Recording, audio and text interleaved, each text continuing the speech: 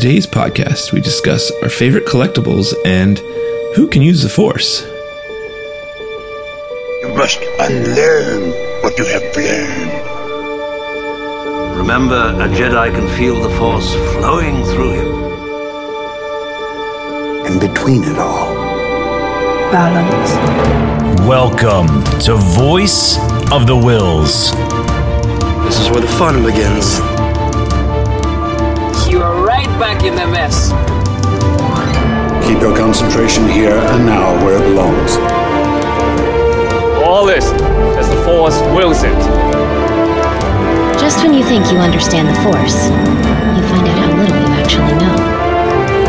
I may fail, you may fail, but there is no try. We would be honored if you would join us. Okay, well, welcome to the podcast. This is, of course, Voice of the Wills. I'm Madam Lucio, and I'm here with Elena Source. How you doing, Elena? I'm doing awesome. Of course you are, because we're podcasting. Hey. And Albert Torres, how you doing? Doing dandy. Dandy? Dandy. And Rodney Clark, how you doing? I'm good, man. Happy we're all here now. Yeah, well, we, trying to find ways to get it done, but we're getting it done. The stars have aligned. For those listeners who don't know, we don't live that near each other, so we do this over the internet, and working our schedules out is always tricky, but we're happy to get together and get this podcast rolling. And the four of us met, through these various Star Wars groups that we're part of, mainly costuming groups. And we all love Star Wars so much, we thought, why don't we start this podcast? So the podcast is us talking about the fandom itself, and also us talking about the movies we love so much. So we're going to get started with that. And this week's topic on, I guess it'd be month's topic, but right? Because we can't get together every week. That would be crazy. We'll figure that out later. Yeah, probably. Anyway, that's another thing. Are we allowed to swear? Are we gonna bleep that out? I almost dropped the S-bomb, but we can always bleep it out if we have to. Okay, great, because I have a potty mouth. Okay, we'll find a way. My 8-year-old will probably one day want to hear this, so we'll figure all that out. But yeah. So, anyways, this month's topic, when relating to fandom, is going to be about collectibles, and it's hard to be a Star Wars fan without loving all the collectibles that are out there, and becoming some sort of collector in some way. Most of the people in the group collect something, whether it's collectibles within the groups themselves or Star Wars collectibles, and so I thought it'd be a good time for us to discuss what is your favorite Star Wars collectible that you own. You want to go first there, Rodney, and tell us about yours? Yeah. Okay, so I have the Star Wars Collector Series from, I think it's 2000, maybe late 90s, Lando Calrissian, autographed, and a picture to prove it. Nice. It was actually my first con experience. Drove to Milwaukee, which is wow. Gen Con. Yeah. Where the hell is that? I'm just kidding. It's a while away. So months before, I'm in FAO shorts with a friend of mine that was also going, and he was like, "Yo, you should get it. He's going to be at Gen Con." So I bought it, put it in a little bag, just let it sit in my closet. Packed it when I hit the road. And I was third in line, I think, Nice. And yeah, dude. That hustle. Good hustle. Right? Yeah. So I think I still had the tag on the back, right? And it says $29.99. So for $30, I had a great experience at my first con with Billy D. Williams. That's a nice one. That's definitely a nice one. Now you pay $200 to meet one person. Was that the thing you were telling me about earlier? That you went off and paid money to have someone sign, or was it something else? You know what? It's the only time I've paid money to have somebody sign something, and I think it was just, I don't know, it was Billy D. Williams, And this was, mind you now, it wasn't a whole bunch of lines like we think of seeing Billy D. Williams now. We're talking before The Phantom Menace came out. You know what I mean? Star Wars was still on that. We haven't really talked about it in a while kind of status. So that was like the Dark Age. Yeah, Star you know, Wars, the 90s. just after the powers of the Force, you know, the yeah. So I was we don't talk about that. the third. That toy line has like no value now, too. No, it's all the steroids. None at all. They're too jacked up, unlike their value. So yeah, man, that's my Star Wars collectible. I don't have a lot of space to like collect stuff, you know. And so, like, this one is just small enough that I could just kind of keep in a corner and have a cool story with. Nice. Yeah, that's that. Awesome. Yeah, that's a big one. I would say, you know, aside from maybe you know, Carrie Fisher one, I would say that's pretty cool. Yeah, I planned ahead and I bought the Funko Pop for the Solo Calrissian, debating a Donald Glover just to have the 1-2 punch, you know. Yeah, you know, nice. You know, just small enough, you know, I could just tuck right next to him. The legacy of Lando, so to speak. Yeah, man. Yeah, he's so busy right now. I don't know if that's an easy one to get right now, but yeah, we'll see. At some point. I have a list. So what do you? Nice. So what do you got, Albert? So honestly, I used to have a very popular Lego back in the day, but sadly I don't. So there has been a time in my life where basically I kind of like stopped with Star Wars. So in that period, most of my collectibles have been thrown away, and only recently I started to collect again. Now the only thing that I have in my collection that I will say is very valuable to me will have to be a Comic-Con exclusive figure of a 212th Clone Trooper. I got it pretty cheap at a con, and kind of excited. It stands really tall, like about 12 inches, and I feel like that right there in of itself is something worth treasuring, because you don't find these that often anymore, especially when it's a con exclusive.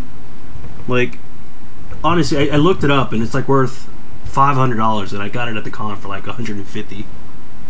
So I lucked out on that. And you're a big clone guy, so that's a big one for you. Yes, I am a huge clone guy. So they do exist out there, 501st and other divisions and legions for the clone army. But I'm kind of excited that I got at least one of them, which is a 212th. Wish it was a airborne trooper. It would have been looking more bad than the other clones I have on display. Nice.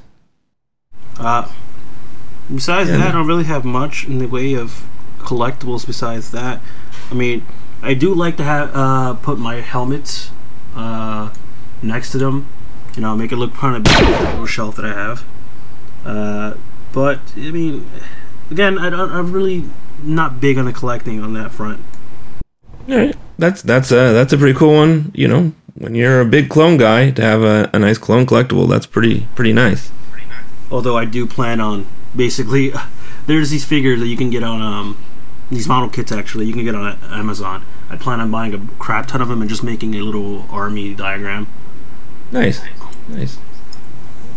How about you, Elena? What do you got? So I thought about this because I have so much crap already that I've collected over the course of the few short years that I've actually been a Star Wars fan. Like, I went hard and dropped all the money. Nice. I think to date, I don't know if this even counts. I have Gwendolyn Christie's autograph that I got this past fall at Rhode Island Comic Con. Oh, well, yeah, I mean, if Rodney has an autograph, I guess that kind of counts. But the reason why it's so special to me, because like this isn't the first time I've gotten an autograph before, but hers is particularly special because I went up to her and I put this barrier up when I meet celebrities, like not to take anything personally, because sometimes they're tired. Especially someone like her with such a notoriety, they may be tired and may seem kind of rude, but it's nothing personal. Like they're not like being rude to you. It's just sometimes they're like that after being at a con all day and whatever. So I'm like going up like guarded as hell, and she was the nicest person I have ever talked to. Like, Gwendolyn Christie is an angel, and she grabbed my hand, she asked my name, she complimented my costume, and I was so flustered by that when she was like, oh, like, what do you want me to write? I was like, oh, like, any quote you want. I'm, like, totally cool with anything. And she wrote beautifully across her picture, "You were always scum." And, like, people see this autograph and they're like, what the fuck? Like, they don't know, what it is sometimes because they're not Star Wars fans. And I'm just like, you're not part of the club. You don't understand.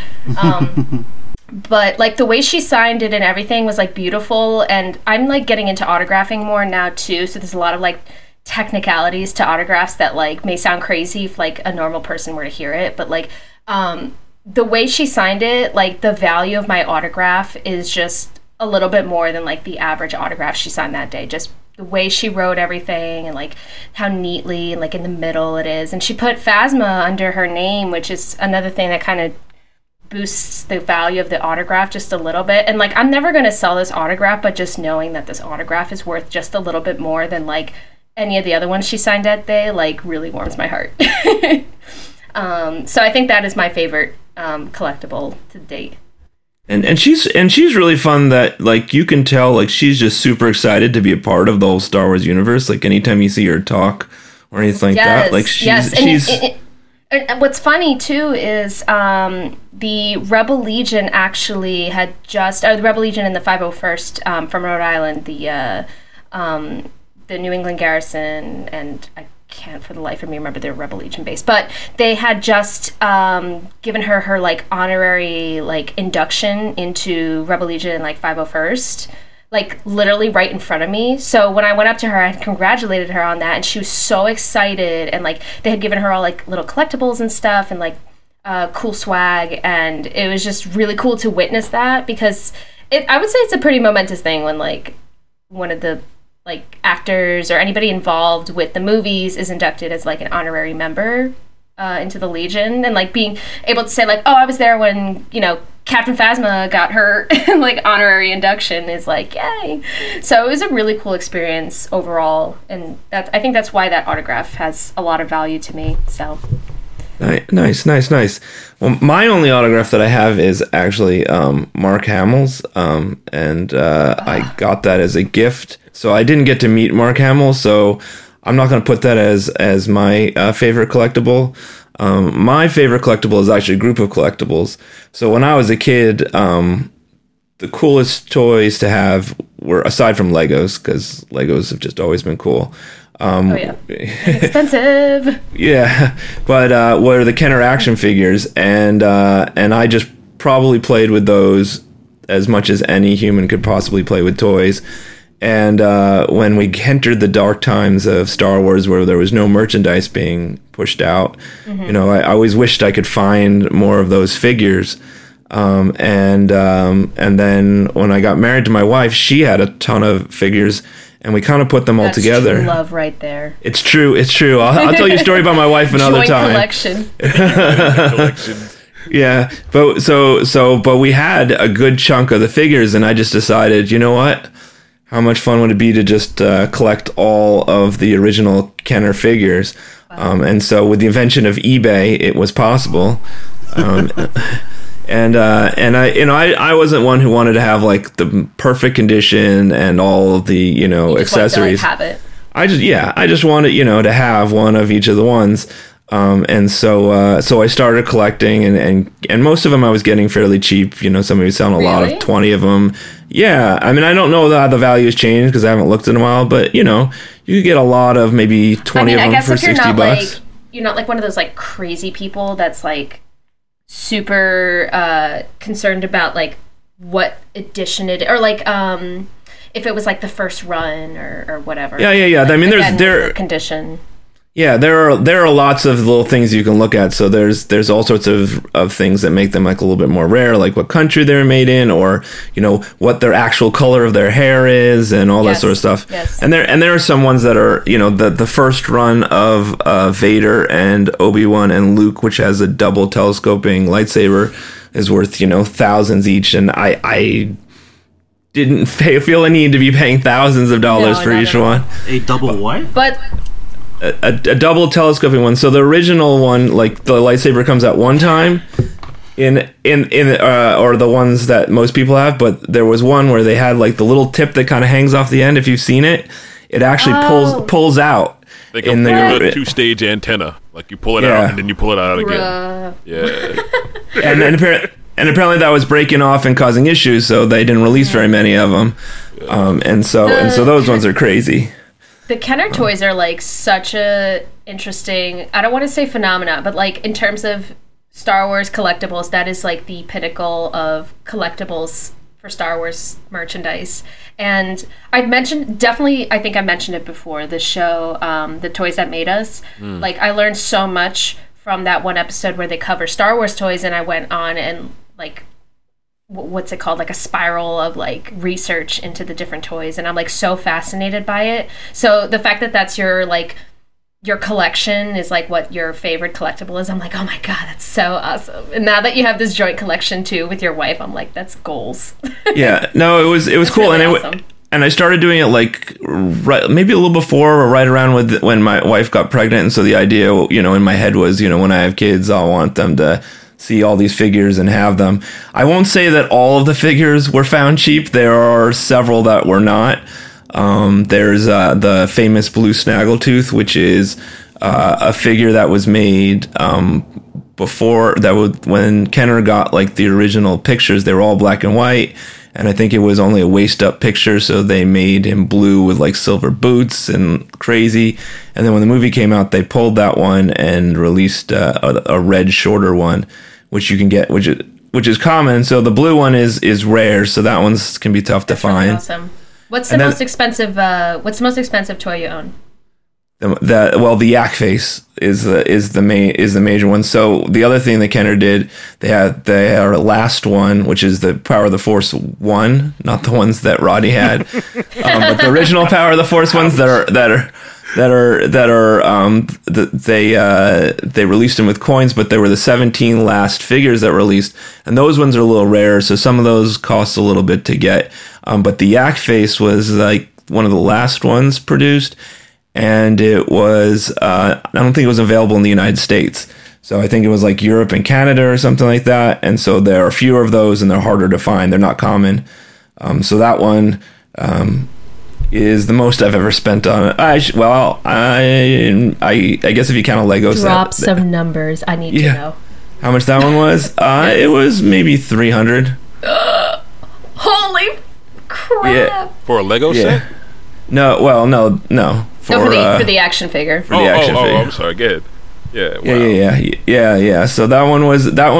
But at that point, I'd gotten so far that I had one left to get, and I talked to my wife, and I'm like it was right, and it was right before. It was right before like Disney had announced they were making new movies.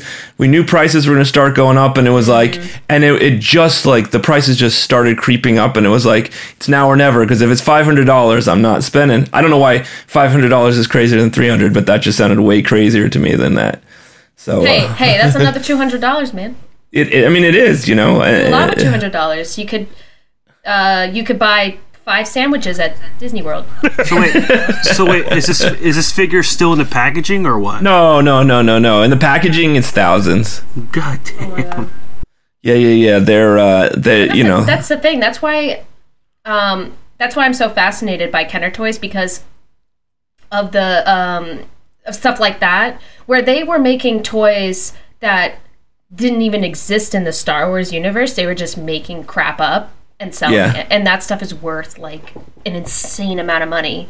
Yeah, some of the stuff depending upon what it is, and some of the stuff I had when I was a kid, and then some of the stuff I only had heard about, because there wasn't the internet to know all the figures that were created. Let me just Google it. Didn't they have catalogs though? Like they had catalogs, right? Well, actually, Steve Sansweet, who owns Rancho Obi-Wan, I believe he was the one who wrote this book that my buddy had, and it was like gold with R2-D2 on the cover. And I just remember being in like middle school, and we found this book and just going through it and seeing all his figures. And the one that I remember is there's a Luke in a stormtrooper disguise, and we just thought that was by far the coolest toy in the world. We were just like, I can't believe this exists. And And yeah, it does, because I have one, and it's pretty cool. That's really great. Yeah. And there actually this is a funny side story, but there's an R2-D2 which isn't in the original line, and when I was looking through all the figures, I swore that there was an R2-D2 that had a third leg to it that could go around. I think I know what you're talking about, but I have no facts to back that up. Like, it's one of those things that I feel like I heard about and I just don't remember. Well, so I'll tell you. So I when I was researching, trying to find these figures, I couldn't find that one, and so I just thought that when I was a kid, I must have dreamt that this figure existed. Like, I just must have, It's just one of those things where it was in a dream and I thought it was real, but it must not have been.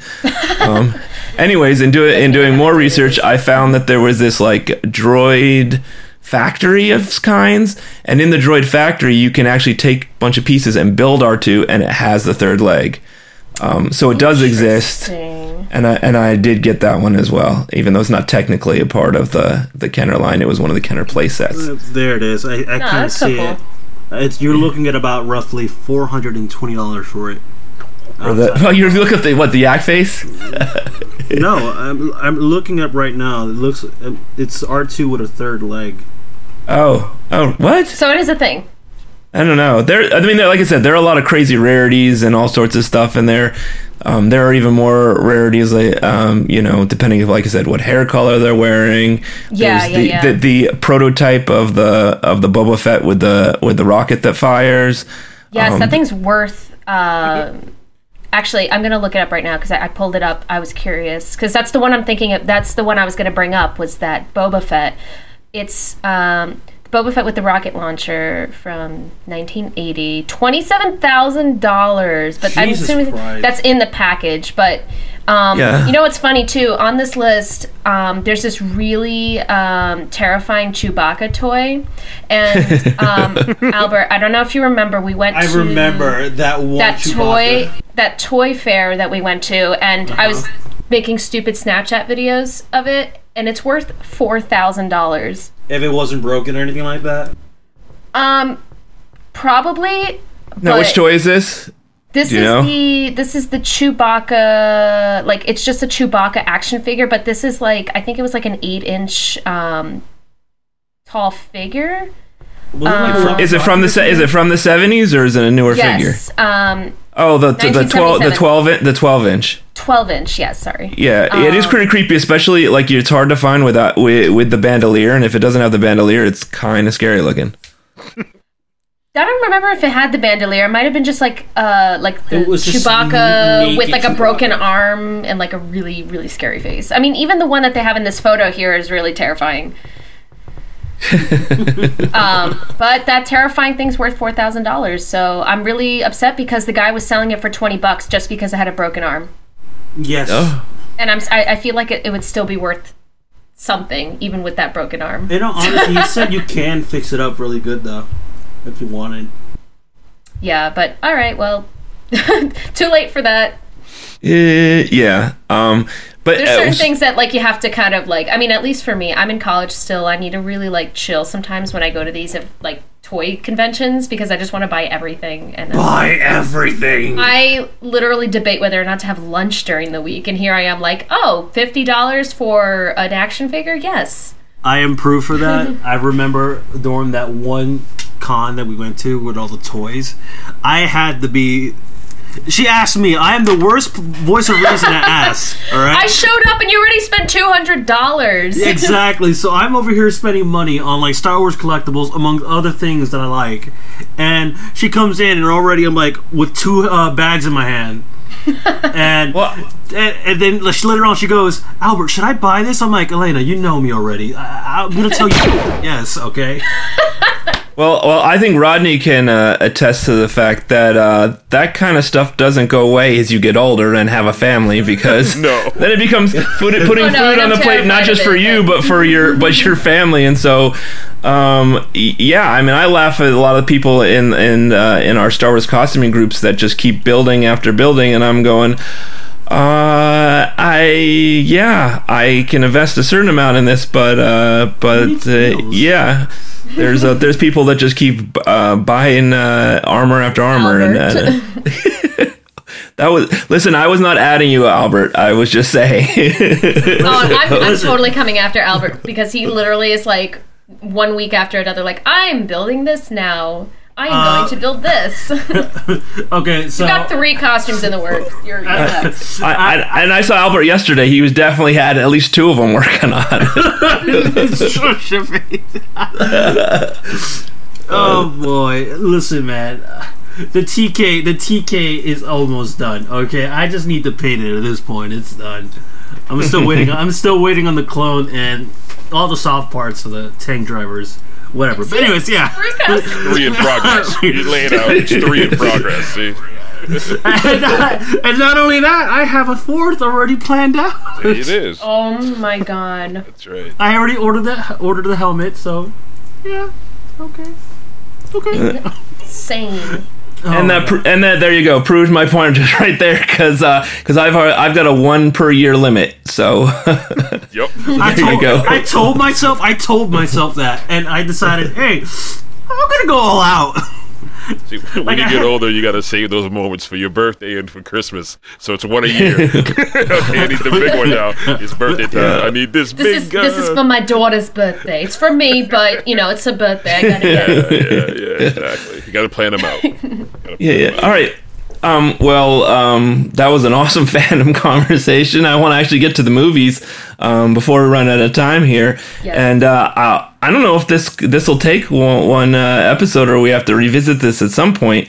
But we can start the discussion. And this discussion comes to me from actually The Empire Strikes Back, which might be an odd place to start with it. But I remember having a conversation with some buddies back in the day talking about whether Princess Leia could use the Force. And of course, that's a moot issue at this point, but when the first 3 movies came out, even though you knew that they discussed her using the Force, it was debatable whether you even saw her use it. And I remember discussing at the end of the movie when Luke is on the weather vane hanging below Cloud City, him calling to Princess Leia and her hearing him and debating whether that was her using the Force or just Luke using the Force. And I guess it sort of, got me to thinking about who can really use the Force. I mean, there's lots of different, discussions that could be had, and it could go a lot of different directions. But Albert, why don't we start with you on this one? By your understanding, who really can use the Force? Who can really use the Force? In all honesty, I feel like every single main character in all the Star Wars universe in some way have some connection to the Force. Just because, for example, what is a good example? I had it at the tip of my tongue and I kind of forgot. Finn from the new series. Honestly, I feel like he is somewhat Force sensitive. Not necessarily meaning that he can use the Force, but more or less is Force sensitive in a sense. Considering the fact that he kind of held his own against Kylo Ren, even though he's not a Jedi or anything like that, and never in a day in his life held a lightsaber, and he's holding his own against a dark side user. You know what I mean? Yeah, and I'm not going to disagree with you on that because I don't think you could debate it. I guess what I've heard on the flip side is that he was shot by Chewie pretty bad, so there's that to consider. In terms of just that, do you think that pretty much anybody has the ability to use a Force, or is it a special thing? I mean, there's discussions on the midichlorians, exactly, how that plays a part. But what do you think about it? Okay, so basically, the whole issue with the midichlorians and stuff like that, I forgot who exactly said it, but they said that the Force flows through, everything, more or less. So Qui-Gon. Yeah, it was Qui-Gon. Anyways, so the Force flows through everything. All right. So in that sense, I mean, when you think about it, they judge Jedi for how many midichlorians they have in their body or whatever reason and stuff like that. So one can say that they have a fair amount, I guess you can say, of midichlorians, but not enough to use the Force. Let's put it that way. So that's the main reason why I do say that most of the main characters in the Star Wars universe, in some way, is connected to the Force. Like, for example, that one guy from Rogue One, that his name's eluding me right now. The one who's... Yeah, Cheer. You know, at no point do you see him demonstrate any Force abilities or anything like that. Lifting rocks or whatever. Whatever. But that one scene when he's going to go push the button, was it? Or was it somebody else? No, yeah, he was. Throughout the entire movie, he is blind, but he has this awareness of his surroundings that is he's like definitely not Force connected. that's not that you don't see in every average person in the Star Wars universe. But yeah, keep going.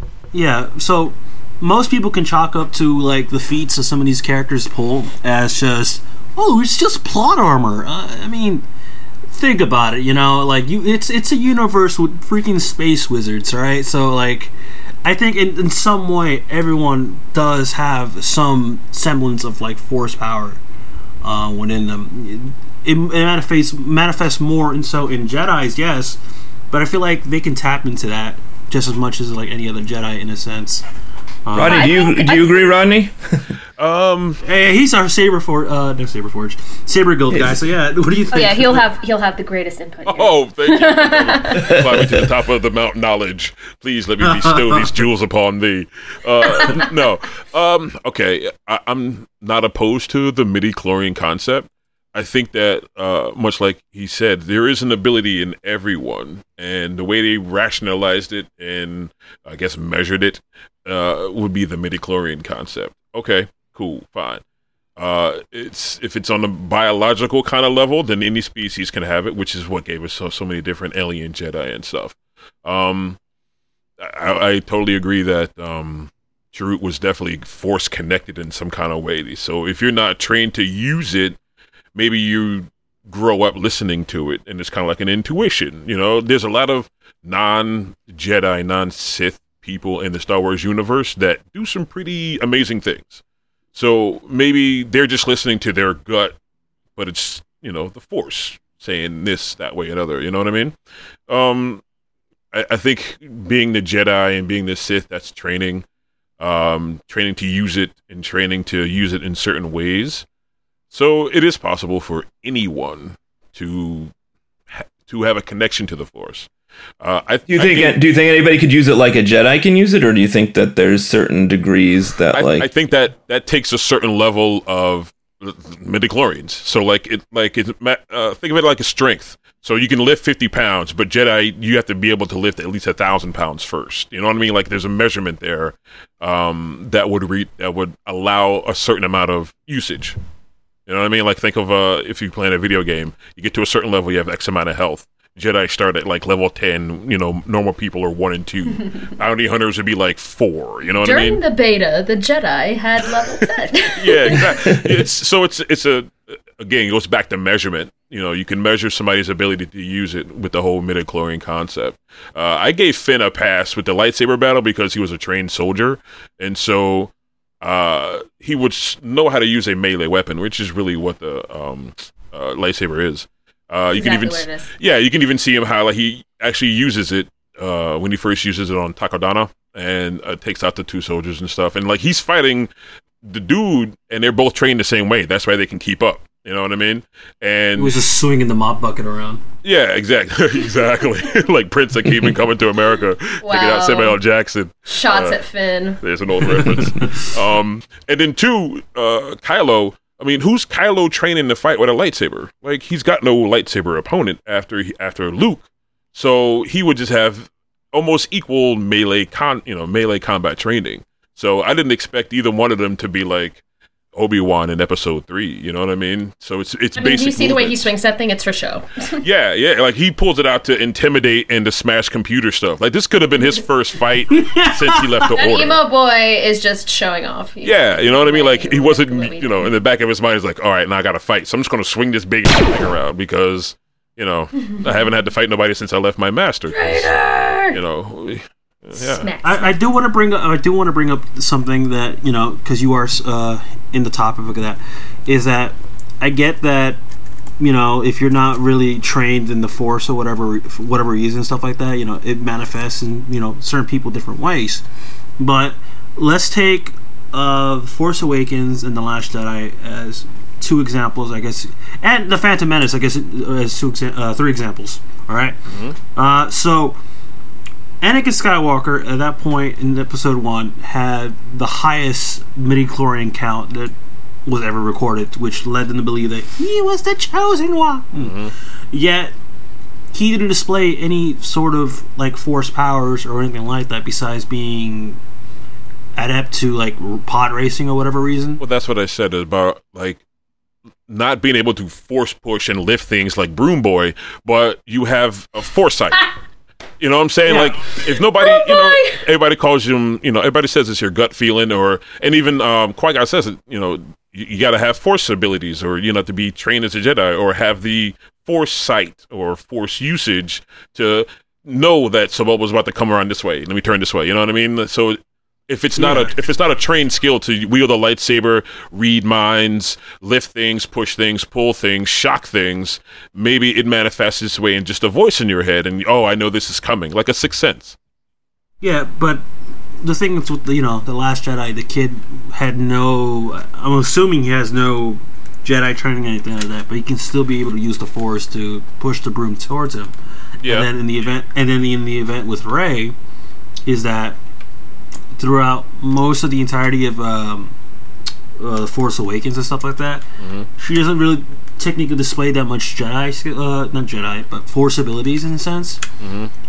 And when the bombshell is that she is Force sensitive, she tries out one technique, which is the Jedi mind trick, and somehow it works. Like, I'm not sure I 100% agree with that. I mean, you see her fight on Jakku with the staff, and she's an intuitive pilot. I think it's a matter of that she becomes aware of she Jedi talks about teachings a little bit more, and that when she learns about the Jedi mind trick, she kind of is like, oh, let me just give this a whirl and see if it works, because she might have been aware of the fact that she has this intuition that maybe the average person doesn't have. Yeah, and she even says, there's something that's been inside of me, and it's sort of been awakened, and she doesn't really know what it is. But Force was awakened. Dun, dun, dun. Sorry, but yeah. Elena, what are your thoughts just on the general thing? So I was one of the people that kind of was on the bandwagon of on the prequels originally, but now I'm such a prequel defender that even the thing with the midichlorians, I'm a big defender of, which a lot of people still are like, I don't know if I like that concept. But honestly, if you look at it from a standpoint of our own humanity, where we use science to explain things that happen in our daily lives, it's totally understandable why midichlorians were written into the Star Wars universe. It's their way of understanding the Force in a more scientific way, and I really admire that, and I think it kind of helps with our understanding of how the Force works in the Star Wars universe, and that it's not just this weird wizard power, but that every living being in the Star Wars universe does have some connection to the Force, that they do have some sort of Force sensitivity. It could be very minimal, or it could be something like Anakin Skywalker. And they talk about midichlorian count as a way to gauge their connection to the Force and how Force sensitive they are.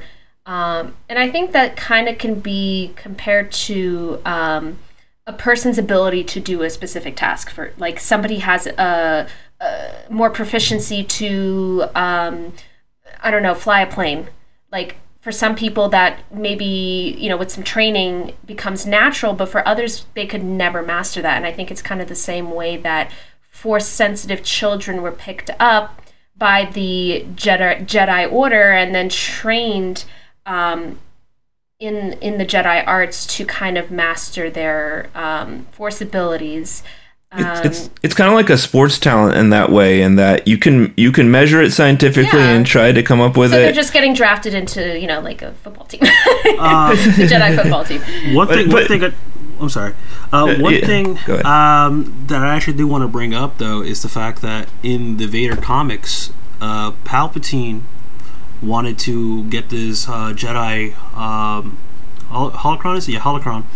Yep. And in that holocron had the whereabouts of every single Force-sensitive child in the galaxy. All right. So Vader, either a sign of goodwill, or just simply because he knew that eventually Palpatine would try to replace him, destroys the holocron and just says, "Oh, I couldn't find nothing," and blah blah blah. So. Or maybe he was just really lazy and didn't want to take care of it, Well, I guess. Totally could be plausible, So yeah, so in this, I can't even speak. In this sense, in the Star Wars lore, I guess you can say, is that during the events of The Force Awakens, there's probably a crap ton of Force-sensitive people out there that, they're just out there in general. I don't know if they're ever going to touch upon that or anything like that. And whether or not they will also touch upon Ezra and... Well, I think that's why the Clone Wars and Rebels are a really good thing to watch to kind of have a better understanding of just how widespread this... how do I word it? They find Force-sensitive children really based on intel. It's not really like, oh, I had a feeling that there's this child on, I don't know, Tatooine that... is Force sensitive. It's just a matter of intel, like whether or not they show signs of floating, making things float, or they're very, I think that's how they found Force sensitive children, and that even during the height of the Jedi Order in like their high time or whatever, I think there are still plenty of children that they did not find just because they didn't get that intel, that the intel didn't come back to them. So kind of backtracking to the question, who can use the Force, I think it is almost a matter of science in that sense that if you do not have the appropriate amount of like midichlorians, you're just not going to be as Force sensitive as a Jedi or somebody who was trained as a Jedi, like who does have that midichlorian count and who can possess those abilities. And then when we look at Finn, who wielded a lightsaber, it's merely a weapon. Being able to be aware of your surroundings and hone into that is what kind of boosts like your ability to use the lightsaber to wield it properly and to be able to be a good fighter. I think anybody can swing a lightsaber. It's just a matter of like how you do it. I don't know if that makes any sense. So in The Last Jedi, the one thing I still cannot get on board with is the fact that Leia showed Force abilities that we had never seen her show before. And like the fact that it took her all this time to have something like that happen, which I guess it's one of those situations like I didn't know I had that in me, where something super life-threatening happens to you and you do something that you never thought you could do, and you found the strength in you. I guess if you look at it like that, that makes sense, but it's still kind of a stretch in my opinion, because we see minimal like Force ability, like you were talking about Empire Strikes Back, where she had this connection with Luke and where she was able to hear him. I feel like people have always referred to her abilities as being more like intellectual, that she was a very like smart person in terms of like her Force abilities, and that it wasn't so much physical, but it kind of gets contradicted with The Last Jedi. I don't know about that, because there was so much time in between. I think we can just say we don't really know whether she had whether she had started to use some stuff, or whether it was a life-threatening situation and instincts kicked in, or if it was the Force sort of, because maybe it was the Force saving her. That's totally plausible. Yes. Yeah. Like I said, and so much. Mm-hmm. Yeah, because to me this is a very open-ended question, and even my own opinions of it are very open-ended. And I think about, and I think a lot. Definitely. I mean, I just contradicted myself in one sentence. So. But I think about it from my perspective. When you're growing up and a kid, and I think why a lot of people from my generation, when they first found out about midichlorians, which, incidentally, when I first heard midichlorians, I kind of thought it was kind of cool to try to throw some science in there to it. But at the same time, a lot of people from my generation, it was a very spiritual thing, the Force, and a lot of us just growing up thinking that, like, if just the world was slightly different, I could use the Force, and it was one of those things that you sort of felt like, anybody should have the ability if they just kind of believe in it enough. And so I think that's where I fall on whether I even want it to be everybody or not. But I like the idea that there is a scientific explanation behind who can use it. But that's why I like to keep it as a very much an open-ended question in my head. I think there are some people who may have, like, say theoretically have like a lower midichlorian count than like another individual. But I think it's a matter of that training of becoming in tune with the Force, that it still does have that spiritual element to it. And that's something that's, I think, very heavily emphasized in the Clone Wars and in Rebels. And that's why I love those shows so much, is because you've got that scientific prequel element that they introduced with the midichlorians, but they still are very much like, the Force is this, this thing that we still don't completely understand. It's this spiritual. I don't even know how to word it, but well, Rodney, you're basically my age. Did you have a similar experience with it? No, before the prequels came out. No, I wasn't like, I guess anti-midichlorian. It made sense when I first heard about it. Really,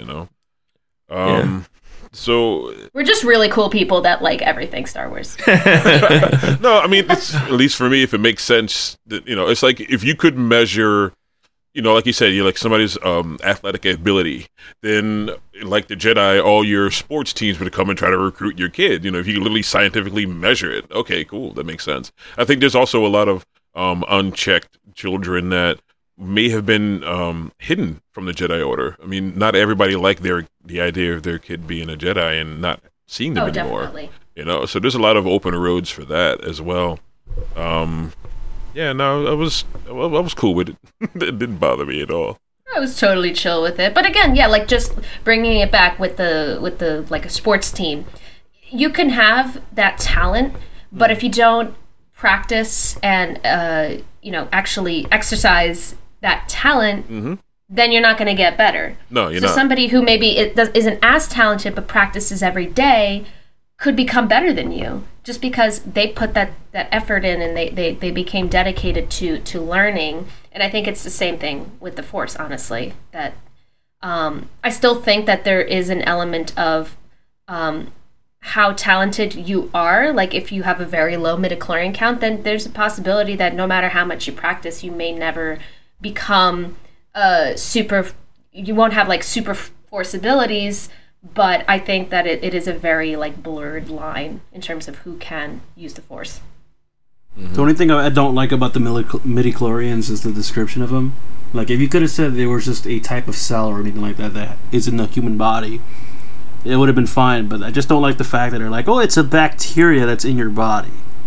That's the only thing. I always took it more like it was akin to mitochondria, and that was just that it was sort of analogous to that, and it was sort of what kind of, you could kind of make the argument that mitochondria are kind of like a little organism inside your cells. So I just felt I felt that that's what they were trying to do. That's all I felt. I think that's what the intent was, that it is something that is part of our bodies. But I think what Albert is referring to, it does, when Qui-Gon does explain it to Anakin, he does make it sound like an outside organism that's living with. No, I agree. I agree that he sounds it different. I'm just, I agree with that's the way it sounds, and I think I would agree with you, Albert, that like.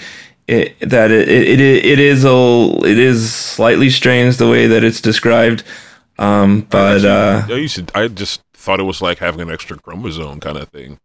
Like, well, I'm sorry. I know that's totally not what you meant, but no, it was just like, you were born with this extra chemical, and you have this amount of that extra chemical. You know what I mean? It happens. You know, some people get a sixth toe. Some people have a mole. Some people are, you know, it's Can you imagine everybody in the Star Wars universe has 6 toes? Oh God, no way. No. It's a midichlorian. Survive. Sure. Yeah, we'll go with it. Well, go ahead, Albert. Now, the thing is, this, you know, with the description of how the midichlorians are and everything like that, and how it, you know, he made it seem like, oh, it's the bacteria and everything like that. Just think for a second.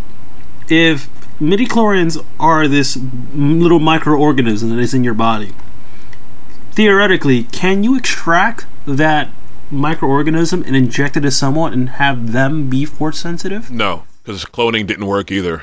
That's how they explained it when anybody ever asked. Like, Dooku allegedly tried doing it with the body of Cypher Diaz, I think, and it didn't work, which is why he resulted to Grievous. So you can't clone it. You can't transfer it either. Maybe you know what? On a molecular level, it won't work with your DNA. You know what I mean? Because it's not. I think I like that you brought up Grievous, because I think he's a really great example of somebody who doesn't have the talent, but is wielding lightsabers anyway. Yep, that's a fighting tactic. It's definitely not force use. Because but yeah, he is using weapons, and that's essentially all it is. He's not a Jedi. He's not a Sith. He's just a crazy robot man with laser swords. Amazing. All right, guys. Well, I think we've come to the end of our time. You know, that was a fun discussion. You did a great job. It's amazing, guys. I just feel like my sharing of my collectible wasn't as interesting as everyone else's, Mr.'s and Mrs. autographs. Oh, stop! No, we need some variety. No, it was cool. Everybody had really it's all good. Yeah. Hey, to each person has their own thing. Exactly. Maybe I have a favorite sock. I do, but that's a whole. Maybe that'll be a whole other topic. How many Star Wars socks do you own? They're autographed. I just bought some BB-8 ones actually. That's funny. No, this is actually a topic we can get into, guys. I'm not kidding. That's the next one. What is your favorite Star? No. Anyways, I would be remiss if I didn't go into something that I forgot in the last episode, which is to discuss our awesome theme music. So our theme music was performed and written by a member of our 501st Garrison, Taylor Goodson, and he's an awesome composer. And he's written a bunch of music, and he was gracious to hand over that music for us to use for our theme music, and I love it. I just, it's awesome, and I just wanted to say thank you to him for being so gracious as he is with pretty much anything to be gracious with letting us use his music. So I needed to make sure that we said that. Yeah. Thank you, Taylor. Thank you, Taylor. Yeah. And also to sort of say, we're all on social media, and so we can kind of run around the table and see where to get us on social media. So, Elena, where can people talk to you on social media? So you can follow me on my Instagram. It is Elena_strikes, and that's Elena ELENA. And then I have links to all my other social media on there. Cool. Albert, what about you? You can find me on Instagram. My handle is CC_22795.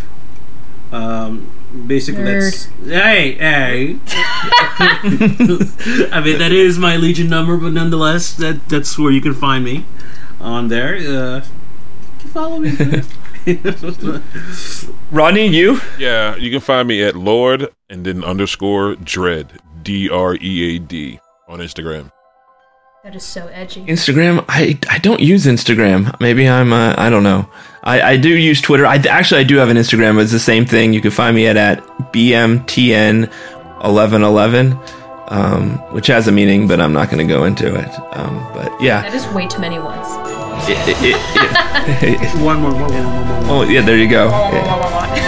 It makes for a good code for our copier at work, so wherever am I working, you need to make copies, just type that in. Yeah. But thank you guys for listening, and we'll see you the next time.